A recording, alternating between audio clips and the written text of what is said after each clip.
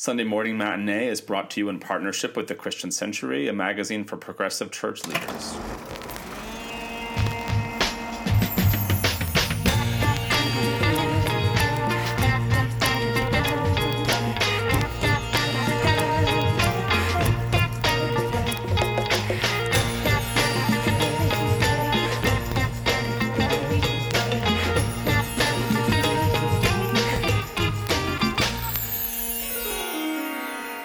Hey everybody, welcome to Sunday Morning Matinee, where we talk movies and pop culture with an eye for pastors, preachers, and Sunday school teachers. And today we are talking about spice and sandworms and the real OG nerd stuff. We were talking about Denis Villeneuve's recently released adaptation of Dune.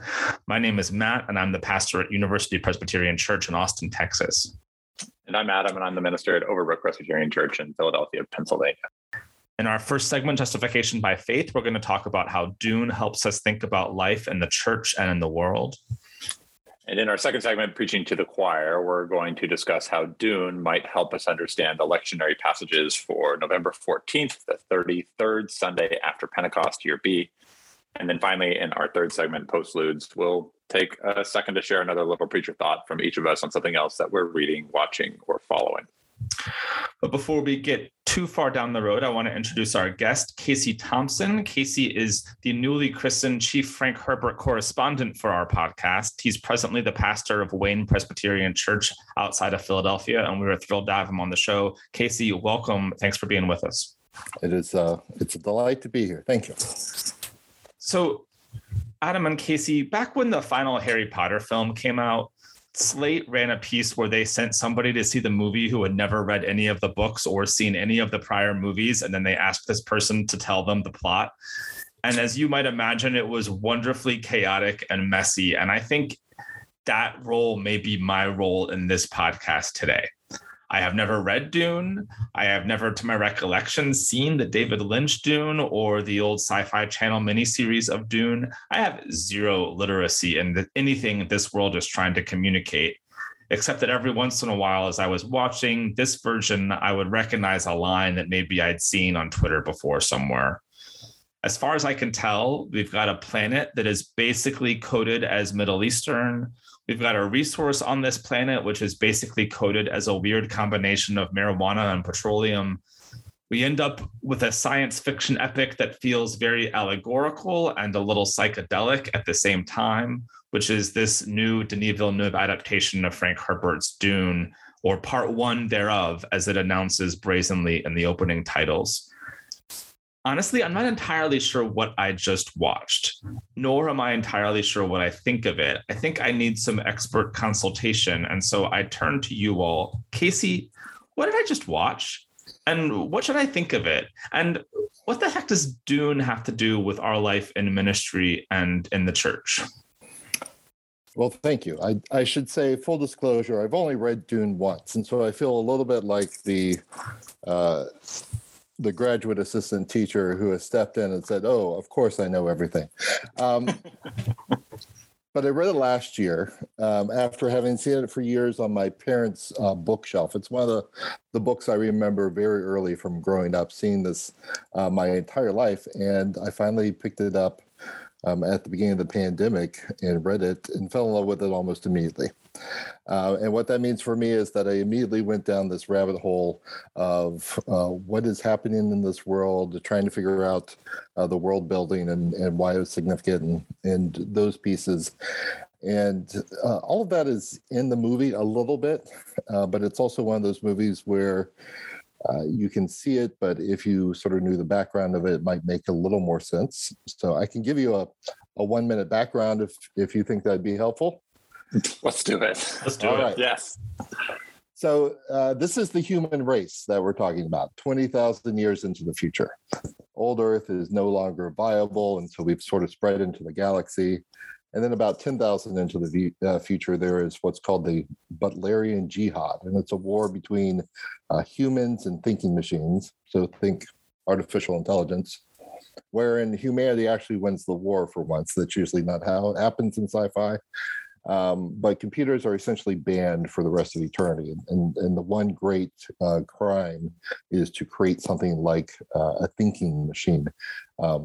what happens after that is all the human religions come together. They create what's called the Orange Catholic Bible, and sort of a mishmash of a variety of religious themes from across the world.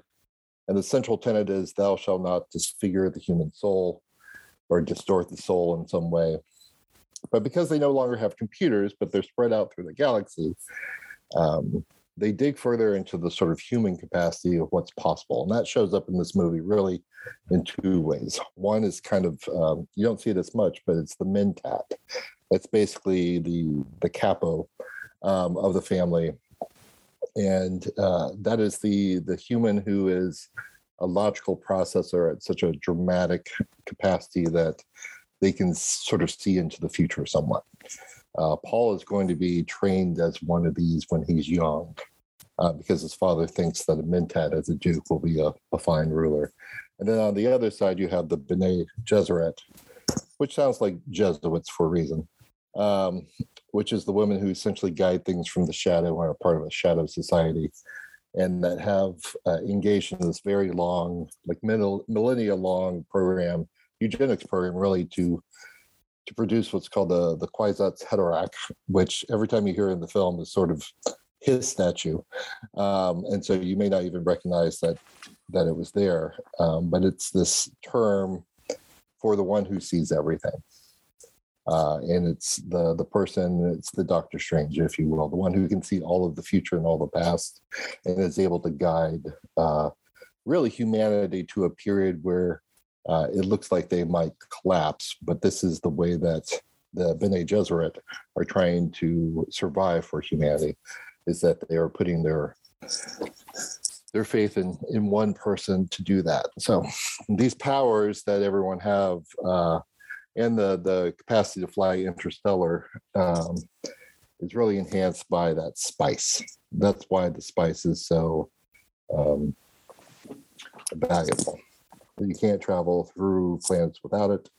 The people who are doing the computations and whatnot on the planes are people who are taking the spice, and they've been genetically engineered to be able to do those calculations. But it's also that sort of psychedelic drug. You're absolutely dead on about that. That allows people sort of a mind-altering consciousness expansion. This was written in the 60s, after all. So that's sort of what's behind it all. And then you have this weird sort of feudal society that they've fallen back into with the great houses, the Harkonnens, who are the ravenous consumers of everything, and the Atreides, who are basically built upon the image of the Kennedys in the 1960s. So Paul wasn't really supposed to be that Messiah figure, though. He's supposed to be one more generation. But Lady Jessica loves her husband, she's a concubine. She loves him so much that she decides to give him a son, and it sort of short circuits the eugenics program. And with all of that, you have this, that's all this sort of background to it, which is why this 120-pound figure is somehow the warrior Messiah that everyone is waiting for. The other piece of that is the Bene Gesserit.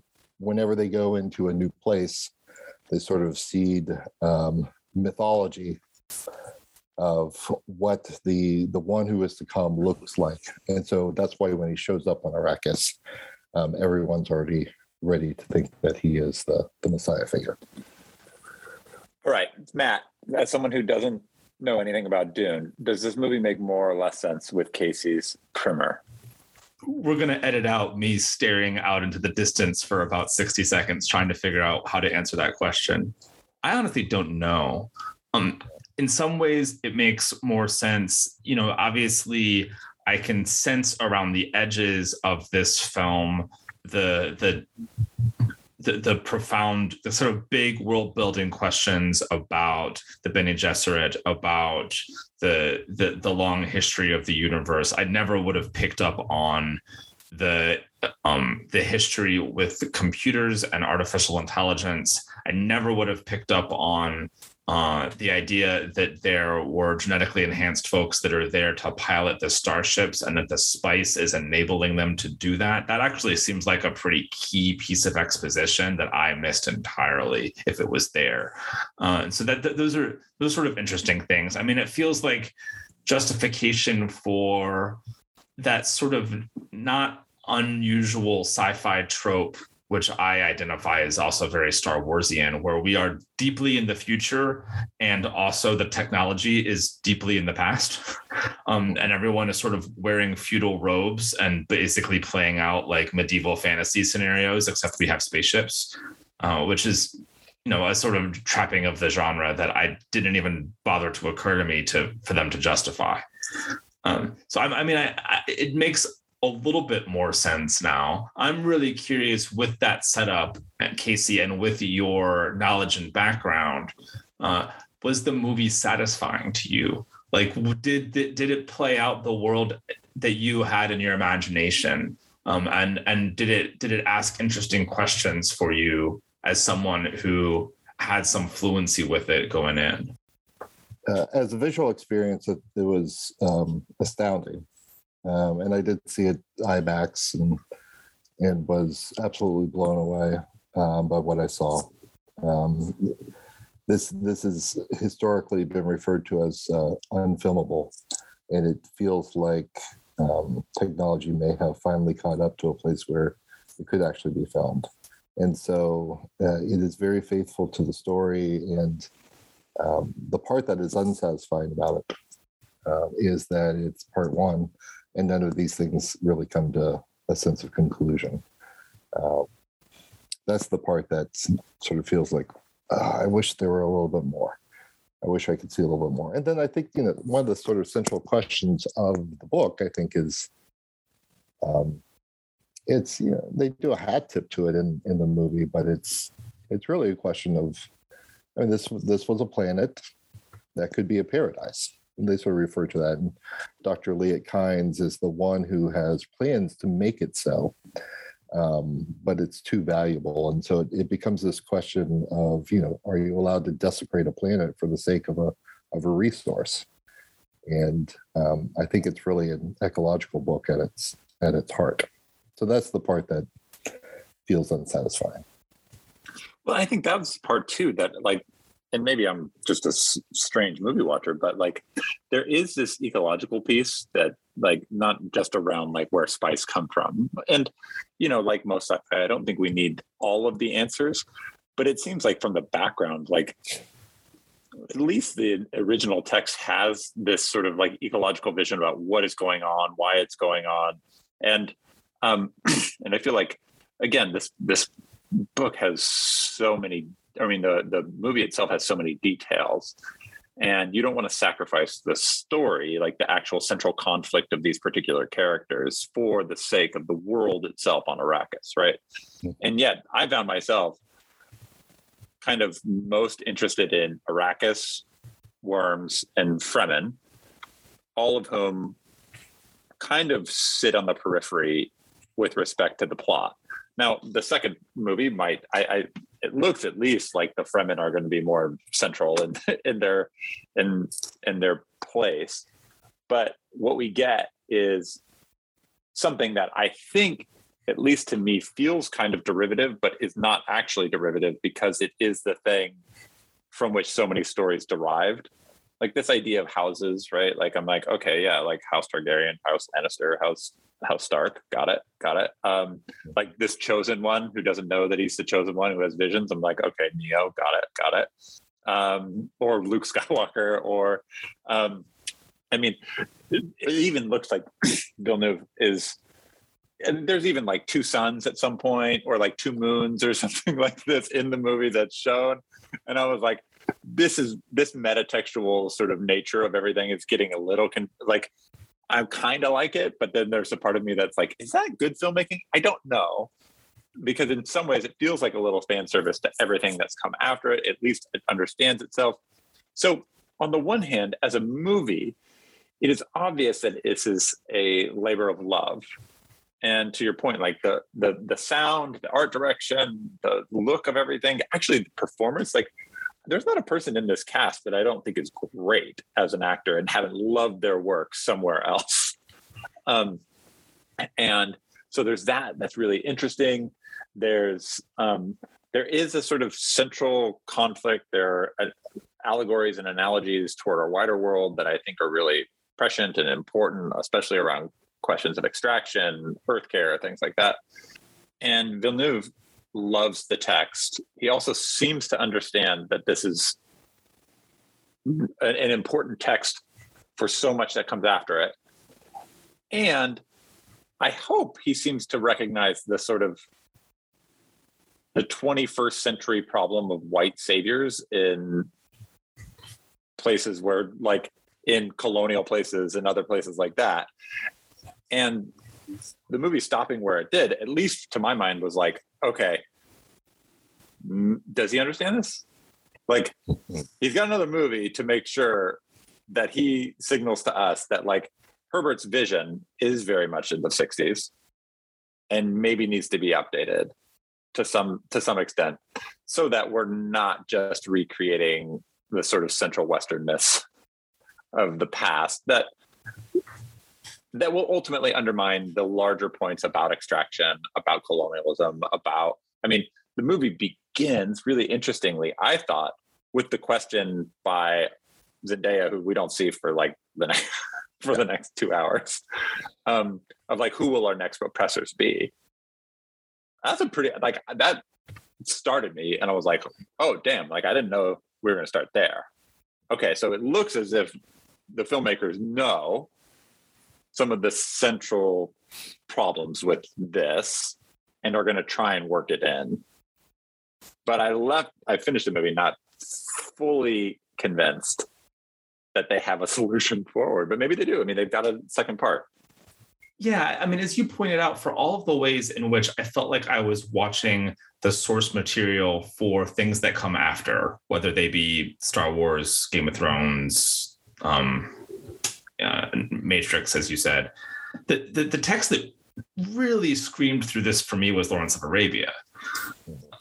And I wanted to know whether or not Frank Herbert was poking at that with critical eye, or just sort of playing it forward, because that feels like, I mean, Arrakis and the Fremen are explicitly coded as Middle Eastern. This feels like a pretty concrete allegory about resource extraction from the Middle East, and the ways in which colonial powers, certainly in the middle of this century, were in the process of dividing up and ravaging that part of the world. I mean, continue to be so. And Lawrence of Arabia plays very much into the sort of white savior mystique of how colonialist powers have related to that geography. And I think the idea of the Atreides house sort of being sent to go be the steward of this desert land, and then, you know, their epiphany is these people are worth saving. Still feels really centered to me in a way that I struggled with a bit. But I'm with you, Adam. Like, I don't entirely know where the books go from that point.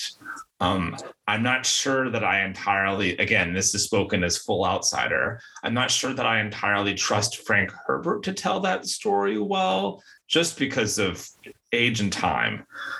But I'm hopeful that Denis Villeneuve can tell it well. And I kind of think you don't cast Zendaya in that role if you're not committed to doing something really interesting over time with it, which is the thing that I sort of am hanging my hat on. So what I don't know about this is how committed he is to telling the fuller canon, if you will. Because if he only gets part 2, it's going to end in a very troubling place for you, I think. Which is, well, I'll leave it at that. But white supremacists love this book. Not only does it have a eugenics program to produce the perfect person. It's very much as a white savior character, and so this is a book that has been glommed onto by many white supremacists as a portal to talking about some of their ideas. Now, having said that, I do know what happens to the character, and what I can say is, well into the future, well beyond what you would see in a part 2, is that Paul essentially, at some point in his life, wanders out into the desert and becomes a preacher instead of a ruler, and is the sort of unknown preacher that presents himself in a future book that essentially is the prophetic witness against the entire house that he built. That he has come to understand that what he's done is a terrible thing, and whether that represents Herbert at some point coming to grips with those sorts of questions, I don't know, but it is somewhat undercut in the book series itself. But having said that, if we have a part 2, and it looks like we're going to have a part 2, it's going to end a very difficult place. And you're right 100% that these were based on sort of Bedouin tribes. The Fremen are, that itself is a contraction of free men. They were brought as slaves to work that space, and then essentially rebelled and found their freedom. And they are coded as Sunni, Zen Sunni, a combination in that particular worldview. It'll be interesting to see how he does this if he's only committed to the 2 films. They've announced the second film, and shortly after the first one released and actually did fairly well, they've given a release date, like a 2023 release date, I think, for part 2. So that is happening. But yeah, whether it goes beyond that, I don't know. At some point, I would imagine that Villeneuve wants to go do other things. He doesn't strike me as someone who weds himself to this franchise for the next 20 years, but I could be wrong. No, but I think to that point, Casey, I think, especially when working with these longer texts and when you're trying to tell a story that is told over generations, or there's a interesting question to be asked, which is, I think in the last 10 to 20 years, culture has just told us that we should just probably do these on TV. Right. I thought this, as a movie full of spectacle, it was remarkable. It's totally worth watching, and there's a lot to think about. And I have some questions that I think pertain to ministry here too in a second that I want to ask both of you. But it has the feel of a movie, and I think Villeneuve does movies really well. I don't think he has any interest in doing TV shows. But it also seems like one of those stories where you just need longer. I really was kind of interested in the sort of palace intrigue, and we didn't get very much of that. And this Leto character, I think Oscar Isaacs is magnetic and charismatic, but I don't think he didn't have a lot to do in this movie. And I was more interested in this relationship that he has with Lady Jessica and how they understand themselves. And so there was a lot left around the edges that I think could have been rounded out. And a lot of that can then provide the multiple storylines where you sort of undermine the white messianic character to begin with by complicating all of the stuff that goes into it.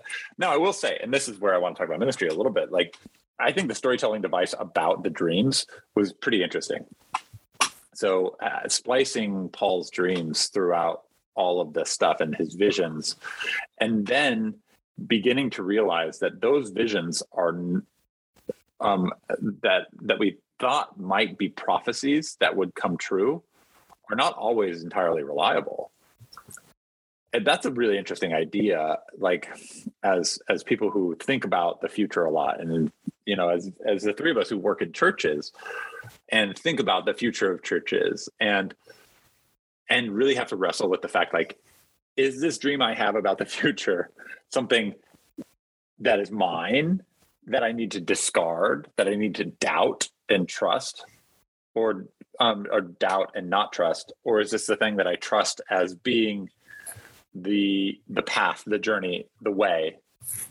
However, Paul talks about with him is like how he sees the future, or sees the way forward. There's something about that I think, just as leaders in a church, where people do look to you to sort of have a vision, so to speak. Like, this movie at least complicates the people who claim to have a vision and whether or not that vision is any good. And not to spoil the end of the movie, there's that moment where he's getting taught by one of the Fremens in his vision. And then later, and you think, oh, this is going to be his teacher. This is going to be the one who teaches him about how to live in the desert, how to become someone. And then it ends up being the person that he kills. That was dissonant in a way that I thought was kind of quite powerful and quite smart. So as you thought about this with respect to like someone who is supposed to have dreams and supposed to be like is looked to have vision, did you feel the sort of tension of Paul, at least as he's trying to sort of reconcile the fact that there's all of this stuff going on and he doesn't know how to make sense of it? I should say that it strikes me that, this question, who are our next oppressors, has a positive spin as well, which is who is our next leader? And what is a pastor but a person who typically comes into a community that already has its ways of being, already has its sort of unique trouble spots and areas of life, and this expectation that people often have of their pastors that they're going to fit into that perfectly, and then somehow become often the center of that community, even if they don't want to be, right? And so it's this sort of stepping into a leadership role, which is not unlike what a lot of pastors go through, which is this expectation to come in and to have this vision of where the church will go, even when you don't know the church very well, even when you don't have clarity about what it is God might call you to next. And so this idea of the unreliable vision, I think it's kind of fantastic. It reminds me of, and I live in this sort of wealthy area, and this phrase I think probably gets thrown around everywhere, but people say, money follows vision. And I also like to remind them bankruptcy follows vision as well, because often visions are wrong. And what is it that we can trust about the visions that we have? And when does it become a vision that all of us have together rather than just a singular person pointing the way, which is how I think churches tend to work best. Yeah, I think I'm sympathetic with that. And I think my understanding, my sort of pastoral identity here resonates a lot more with the work that the Duke is called to do than it does with the work that Paul Atreides is called to do. Right. Well, like Paul doesn't have to look for vision. No one's asking him for his vision. Correct. No one's begging it of him. He doesn't get up in the middle of the night going, what's my vision going to be? He's just like in classic sci-fi hero trope. He's just every once in a while, like vision afflicts him and it comes upon him and he's not sure what to do with it. And yeah, it's unreliable, but it's also like in some ways undesired. And just happens to be presumably what the narrative is going to need as it unfolds. I feel like I don't have vision for the church that shows up in my brain uninvited. It's something that, to the degree that I ever have it, is something that I have to labor for, and have to search out. And on my best days, it's something that is, as Casey was saying, gathered in community, and hoped for in community. And so if there's a pastoral figure here that feels like church leadership to me, it feels a lot more like the Duke, who agrees to this assignment, right? Who agrees to this call that may or may not be in his best interest. Spoiler alert, and sort of is acting more as a steward of this enterprise than he is as a bringer of radical vision. And the sort of sequences where he's getting shown around, like, here's where all the machines are, here's how you work the thing, like, here's how this colony operates, like, that feels like what it is to come into a church. Like, here's how we operate, here are the keys. Try not to mess it up. Yeah. Well, and I think that aligns well with the other part of the movie that like got me thinking, which is the slow blade penetrates the shield portion of the movie, which is like Paul is given this vision, and we've got another movie, but my sense is like change is going to happen pretty quickly here, like, because that's how these messianic figures work, right? Like things move quickly. There is a fervor that comes, and it's sort of a wave that casts, that sort of breaks over everybody and catches them up in it. But at least, like, the Duke does have a vision for Arrakis, right? He wants to collaborate with the Fremen, and there's some important reasons for that. One of which is just his own self-security. But there is that moment after they talk with Javier Bardem for the first time, where they say, like, well, it's begun and it's a long road, right? It's a slow blade that will penetrate the shield. Like, it's going to take a long time for this to come to fruition. And so the faithfulness that's required for this type of leadership is just going to take, like, the slow steps that you make in order to get things done, which to my mind is the type of, like, church leadership that doesn't get a lot of publicity, press. Right. It's not the romantic part of church leadership where you're like, I had this idea and it changed everything. Or like, I showed up and or me and a couple of people like me had this idea and it overwhelmingly changed the church for the better or something like that. Whereas, like, at least in my experiences, the things that no one really writes books about, but the things that have kept the church solvent and powerful in the world, is the leaders who have been like, the slow blade penetrates the shield. I'm going to spend every day getting to know these people, loving them, caring for them. And together we will bend the church's mission in positive directions over a long period of time. And I believe in that church vision, even though I recognize that is incredibly difficult and oftentimes, like, just demoralizing, because it doesn't always work and people don't change. And sometimes you just hit the wall and your blade is not actually strong enough to penetrate the shield, no matter how slow you go. And so it's, but like you, Matt, I think, like, looking at that Duke Leto character, there is someone who's thinking in a long term, as well as the Bene Gesserit, right? Like, they have a sort of longer term vision as well too, though they work from the sidelines a little bit more. What I'm saying is basically me and Oscar Isaac are really similar. I think you really look very similar. Yeah. That's people mistake us in public all the time.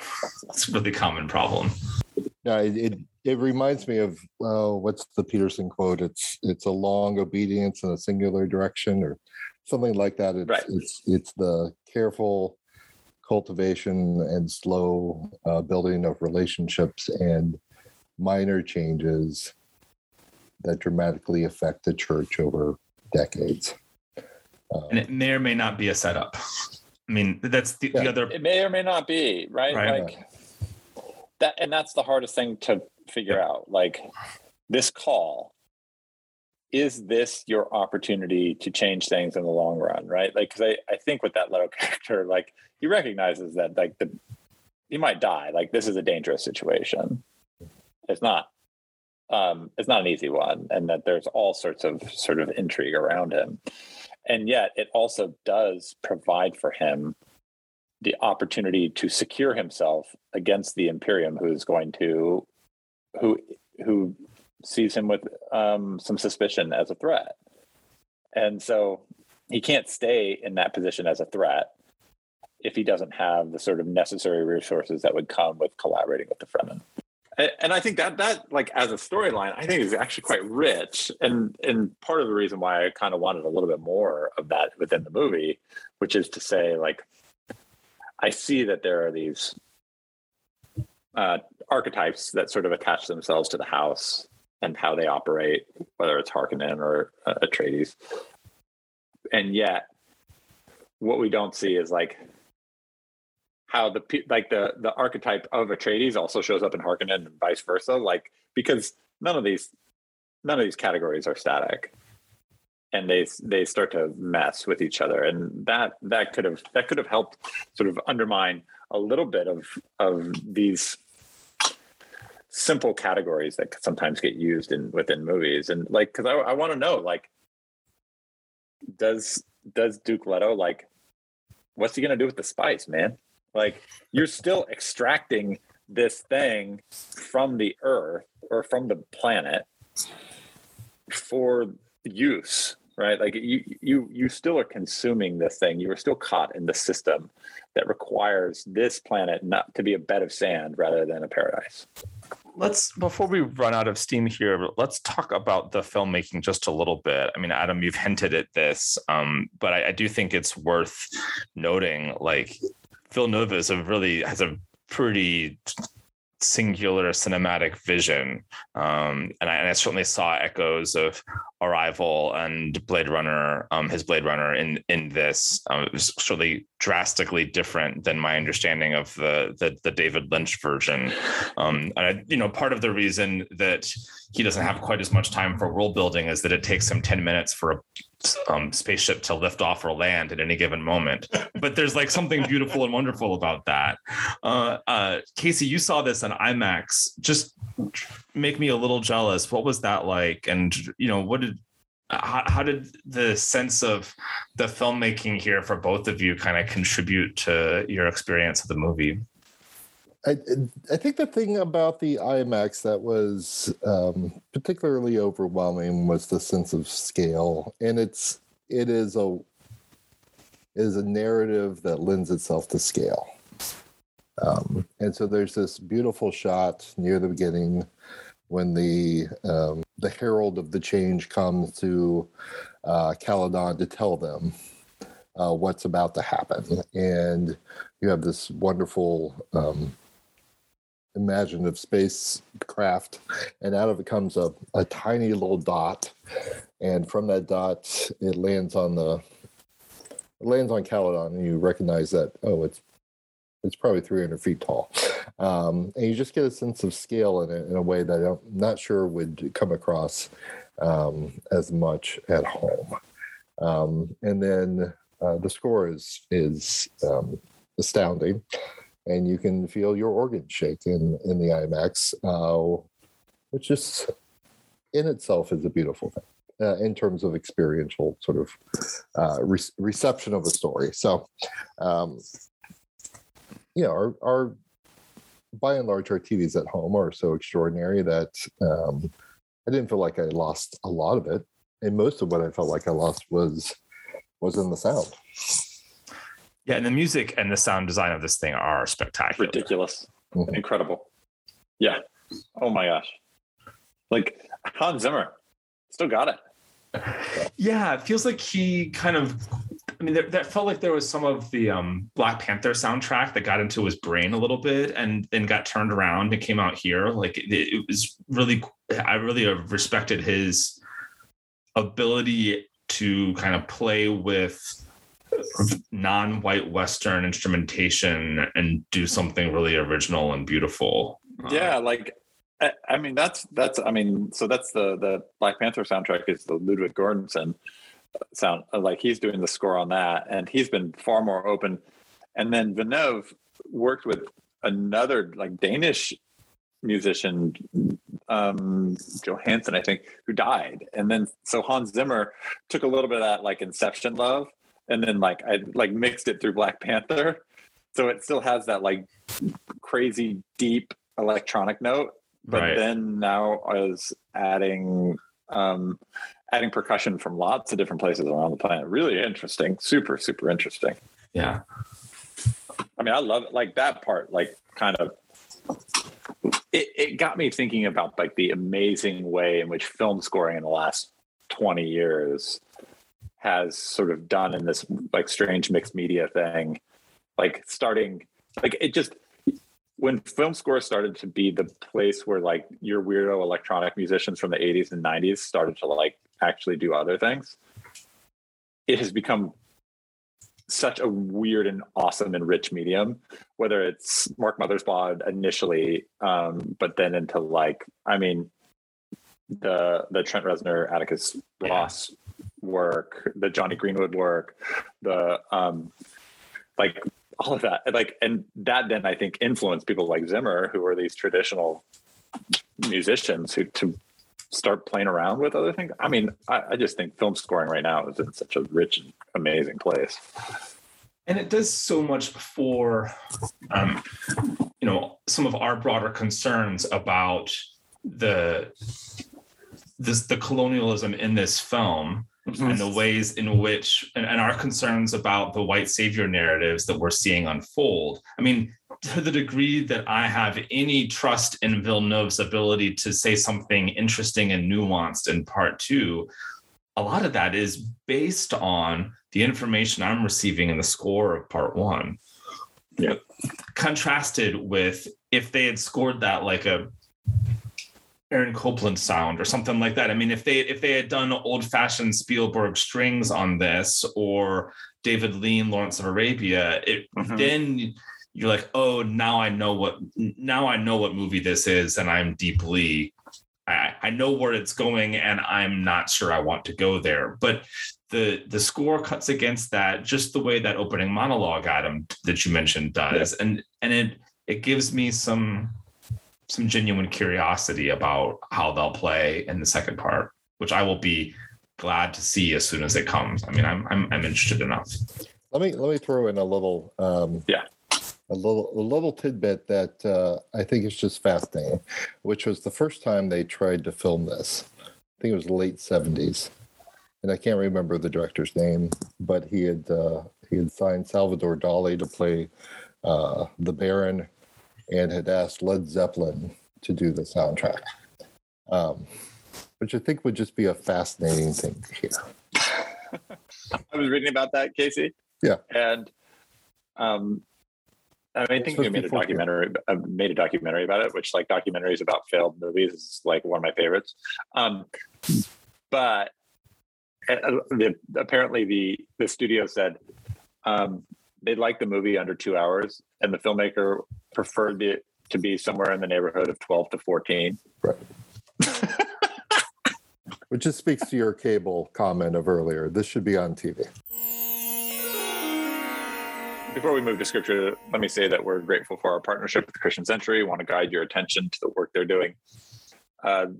Late last week, the Century published a new excerpt from Norman Wiersbe's new book about God and God's creating love. It's actually a really lovely piece. It's worth your time, about the way in which sort of doctrine of ex nihilo might actually be a genuine way to talk about the creative love of God. Really lovely. If you are listening and don't yet subscribe to the Christian Century, Sunday Morning Matinee listeners can get a free trial magazine subscription. For more information, visit christiancentury.org/podcast offer. All right, Adam and Casey both. Let's talk about preaching. The text for this upcoming lectionary are from year B, November 14th. We've got a text from Samuel about Hannah's tears and her conversation with Eli. We've got a prophecy from Daniel. We've got eschatology about Christ in the book of Hebrews, and then Jesus's apocalyptic promises in Mark. Casey, as you think through these scriptures, are there ways in which they bounce off of the Dune movie or the Dune text, and how does Dune help you prepare for preaching from those scriptures? I think the one that immediately jumps out at me is the First Samuel text about Hannah. Hannah is there, obviously, in the temple. She is moved to tears as she is barren and seeking a son, and she has this strange strange conversation with Eli, and then of course she conceives. And part of what is happening there for me as I read that text is that it's a significant transition in the life of Israel, that you're moving from a time where the people did whatever they wished because there was no king, to the shift to a story by which the end of it will have the sort of the promised king, the Messiah, the anointed. And the song that she sings in chapter 2, which I think is the secondary text, is the one obviously that sort of stays with me. And part of the reason it stays with me is that, a version of that song is sung by Mary in a similar moment, and what is to come of that. But it, like the sort of B'nai Gesserit, this group of women who for thousands of years carries this particular story about how the world is supposed to be and who is supposed to lead it. There's a similar sort of handing down of the tradition, wherein the just ruler is the one who feeds those who are hungry, sends away those who are greedy and ravenous, who breaks the bows of those who are the oppressors. And so it seems that the story, along with that sort of passing down of tradition, could be a way that a preacher might go at it that Sunday. Yeah, I mean, that text is so rich, in part because it centers the people who are typically peripheral, right? And, like even Samuel is not really, even though the book bears his name, is not really like the center of the story. He's not the central character. He's the person next to the central character, and then you get the story of how Samuel came to be the person next to the central character. And Hannah sort of exists on that periphery, but without Hannah, we recognize like there is no anointing. There is no ability or way to find the chosen one, the one who will lead the nation to peace. And I find that like really interesting. She's such a unique character. I was hanging out with some rabbis once, and we were talking about Hannah, and that passage in particular in the Talmud gets a lot of attention, in part because it's where Jewish postures of prayer find their model. So Hannah, at least in the Hebrew scriptures, is understood as this sort of like paradigmatic prayer.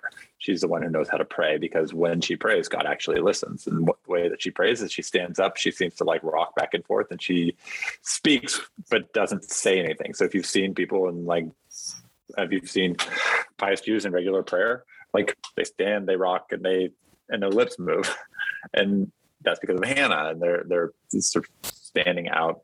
They're following the model of Hannah. And then the Talmud says that she is the first person to use the Lord of Hosts as a title for God.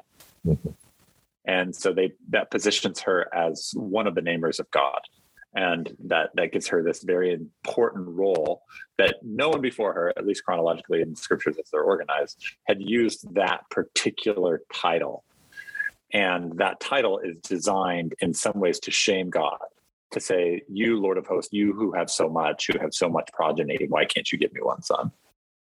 And there's something really beautiful that's going on there. Like that, even like Lady Jessica, like some of these other people who have to stand in the periphery, there is a very specific set of postures that are used to not totally inflame the situation, but also seek to organize and bend toward the direction of salvation.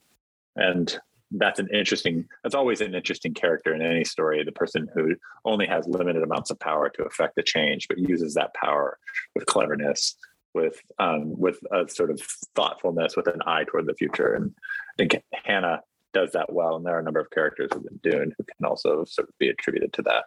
Yeah, I think this is just on the surface, just a really interesting pairing of texts for Electionary Sunday. Yeah. And right. the Hannah stuff is fascinating. And I read it up and against what in some ways is this sort of cynical text from Hebrews, that I really find fascinating, where the Hebrews text opens up by saying, every priest stands there day after day at his service, offering again and again the same sacrifices that can never take away sins. And it's an opening to say, Jesus as the great high priest has already done this, and this is, it's the contrast between what a temple priest does and what Jesus the Messiah is able to accomplish. Okay. But it is also sort of a cynical depiction of what I do for a living, right? Like I don't know how to read that text any other way, but yeah, I stand there day after day and I keep doing stuff that doesn't do much. Just keep talking. Just keep going. And there's something sort of probing and a little too honest about that for my sake. But it has me thinking about the Bene Gesserit and Dune, who are this priestly class in their own way, and correct my misunderstanding, but it seems to me that this is a priestly class that has a very specific job, like self-identified. Like they have a project, they have a long-term group project, which is through weird marriages and genetic engineering or whatever it is. They are going to arrange for the universe to bring about the birth of this messianic figure.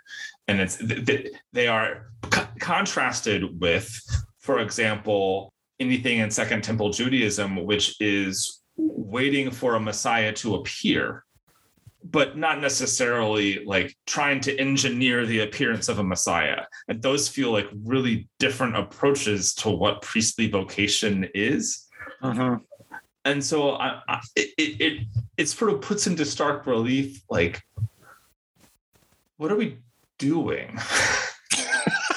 Because I'm not interested in trying to genetically engineer a Messiah. So we're doing something that is somewhat removed from that, right? We are engaged in relationship. We are engaged in community building. We are engaged in trying to cultivate communities of hospitality and warmth and love and peacemaking. And I truly believe and live all of that to the fullest extent possible, but it is somewhat less tangible as a job description than we are trying to engineer this thing. And I think it shows up here in this Hebrews text of a little bit of the I don't know, we stand around and we try to do stuff and that's sort of working, and sort of mostly Jesus does it. And I don't know, there's something kind of honest about that I'm resonating with. There's an interesting piece of that, which is that, every priest stands day after day, makes the same sacrifices, is in the temple, and then Mark 13, Jesus says all this is coming down. Yeah, right. And none of this can exist if the new world is to come. And by and large, what we are protectors of institutions. At the same time, we try to gently change them in some way. And so I don't know if it's... And prepare people for them to come down. Right. Yeah. I mean, this is where our ecclesiologies hit the road, don't they? I mean, there are parts of the church that say the church will belong in the eschaton, right? That is part of God's ordained plan for it to exist in perpetuity. As a Protestant, I'm not sure I fully agree with this. I think the church has specific temporal missions, but in the end of all things, will the church still be there? No. I mean, in some ways, the church is there to sort of work itself out of a job, so that the world has met and fully conformed and aligned with the kingdom of God as God would have it. And at that point, what's the purpose any longer? You don't need me. You don't need me to preach any longer. If you have full access and encounter to God, why am I here? That's not so that even do our ecclesiologies have that moment where we say our hope, one of our hopes is that this church doesn't exist any longer, right? So that I don't have to stand up here and do the same thing every day. Yeah, I'm actually preaching an installation next Sunday with all these lectionary texts, and and you can just, the through line through them is perhaps like, these are not maybe the texts I would normally choose for an installation. It just happens to be the lectionary that we're using, but it does have a little bit of like, welcome to the job. I'm not sure what you're doing, but good luck. And that there's some holiness in that I'm trying to find my way to.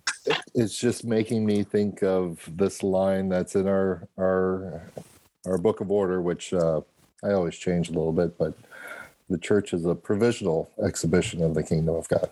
Yeah. Right. That when God is with us and God wipes away every tear and there's immediate access, of what need is a flower committee at that point. Amen. Amen to that. All right, Casey, thank you. You're welcome. Thanks for talking about Dune. I love talking about Dune. Maybe I can see you in 6 years when the next one comes out. We'll bring you back for part 2. Sounds Yeah, great. of course. All right. All right. See you next. Excellent. Thanks. All right, now it is time for our last segment. This is called Postludes, and it's just a chance to get another little preacher thought from each of us on something else we're watching or following. So, Adam, hit me. What's your postlude for the week? I have 2 mini postludes. The first is that the next unfilmable series that you'd like to read is called In the Name of the Wind. It's the first book. It's called The Kingkiller Chronicles. And it's amazing. It's by an author named Patrick Rothfuss. If you're into fantasy literature of any sort, this book is brilliant. He's most fantasy literature gets its value from plot and from convention, but Patrick Rothfuss can actually write. Like his prose is actually quite stunning. And so if you want to read another unfilmable book, this the Kingkiller Chronicles, and the first book in it called The Name of the Wind is really, really good. Is incredibly good. And I finished the second book just recently to give it a little bit more Game of Thrones feel. There is a third book that has been in the process of being written for almost 10 years now that everybody is waiting on. And no one seems to know when it will be finished. So if you are also interested in doing the Game of Thrones thing where you're waiting for George R.R. Martin to like finish a book, you can also start the Kingkiller Chronicles, where you will also be waiting on a third book. The other little postlude I have is that yesterday, Radiohead released Kid Amnesia, which is a 3-disc re-release of Kid A and Amnesiac, which were their 2 early 2000 albums from Radiohead, and it has a whole bunch of like B-sides and stuff on it that's really good. But this is just an opportunity for me to encourage everyone to go and listen to everything in its right place, especially in light of the film scores that we were talking about earlier. Yeah. The first synth chords that came out, this is 2001. I remember where I was when I listened to Kid A for the first time, and it was like absolutely astounding to me.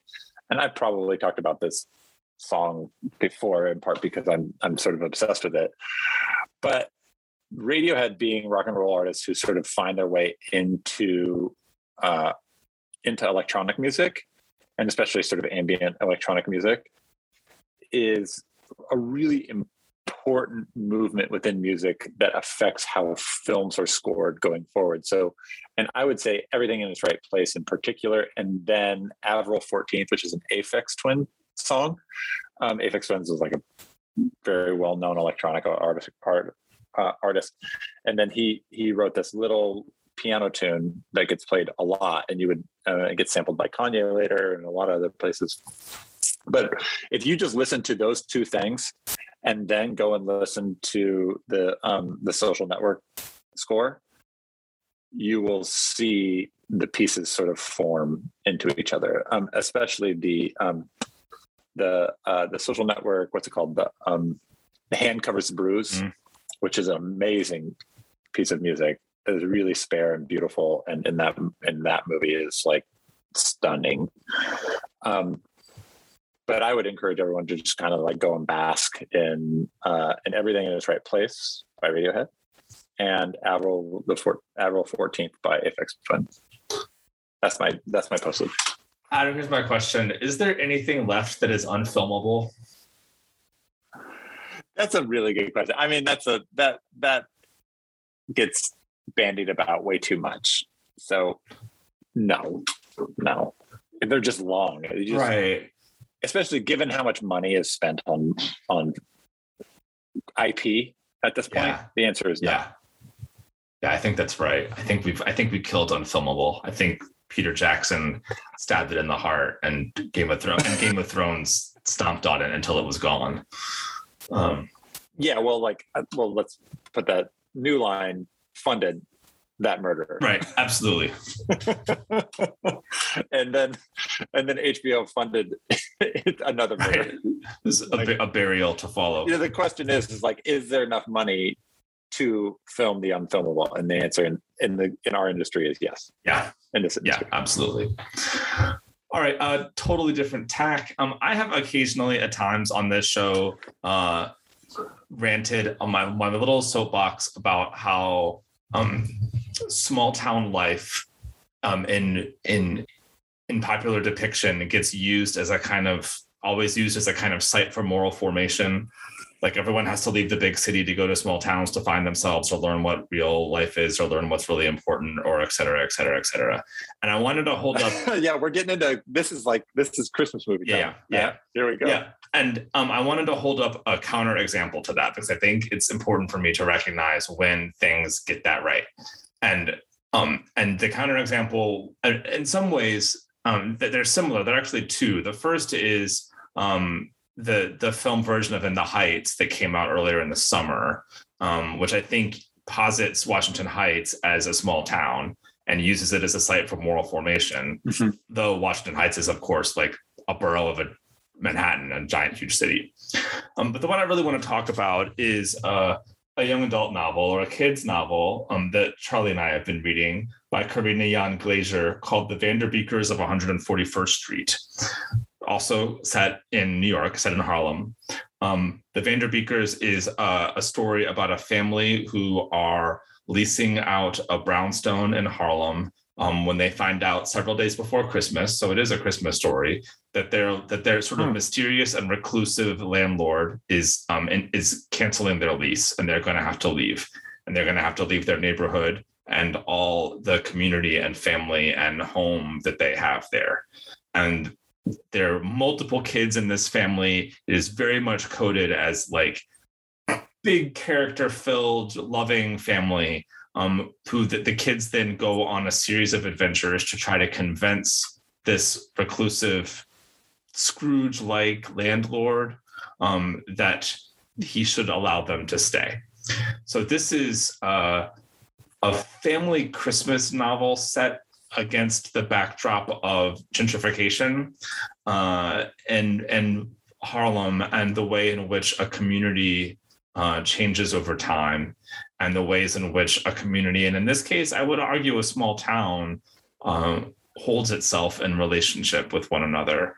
And it is just a fabulous, fabulous book. You do not have to have a kid to read it to. I think you could easily read it to yourself and enjoy every second of it. So I highly recommend The Vanderbeekers of 141st Street by Karina Jan Glaser. I look forward to that. I do have a kid to read it to, and I will read it to a child. Well, that about wraps it up for this episode. If you like the show, be sure to leave a rating on iTunes, or come to the show page and tell us how we got it all wrong. Drop us a line on Facebook or Twitter, or at the show page at sundaymorningmatinee.com. Special thanks, as always, to our friends at the Christian Century and the fine editing skills of Derek Weston. Our music today was composed by Bobby Brinkerhoff. Big thanks to him and his band, The Pain Box. Thanks, Adam. Thanks, Matt.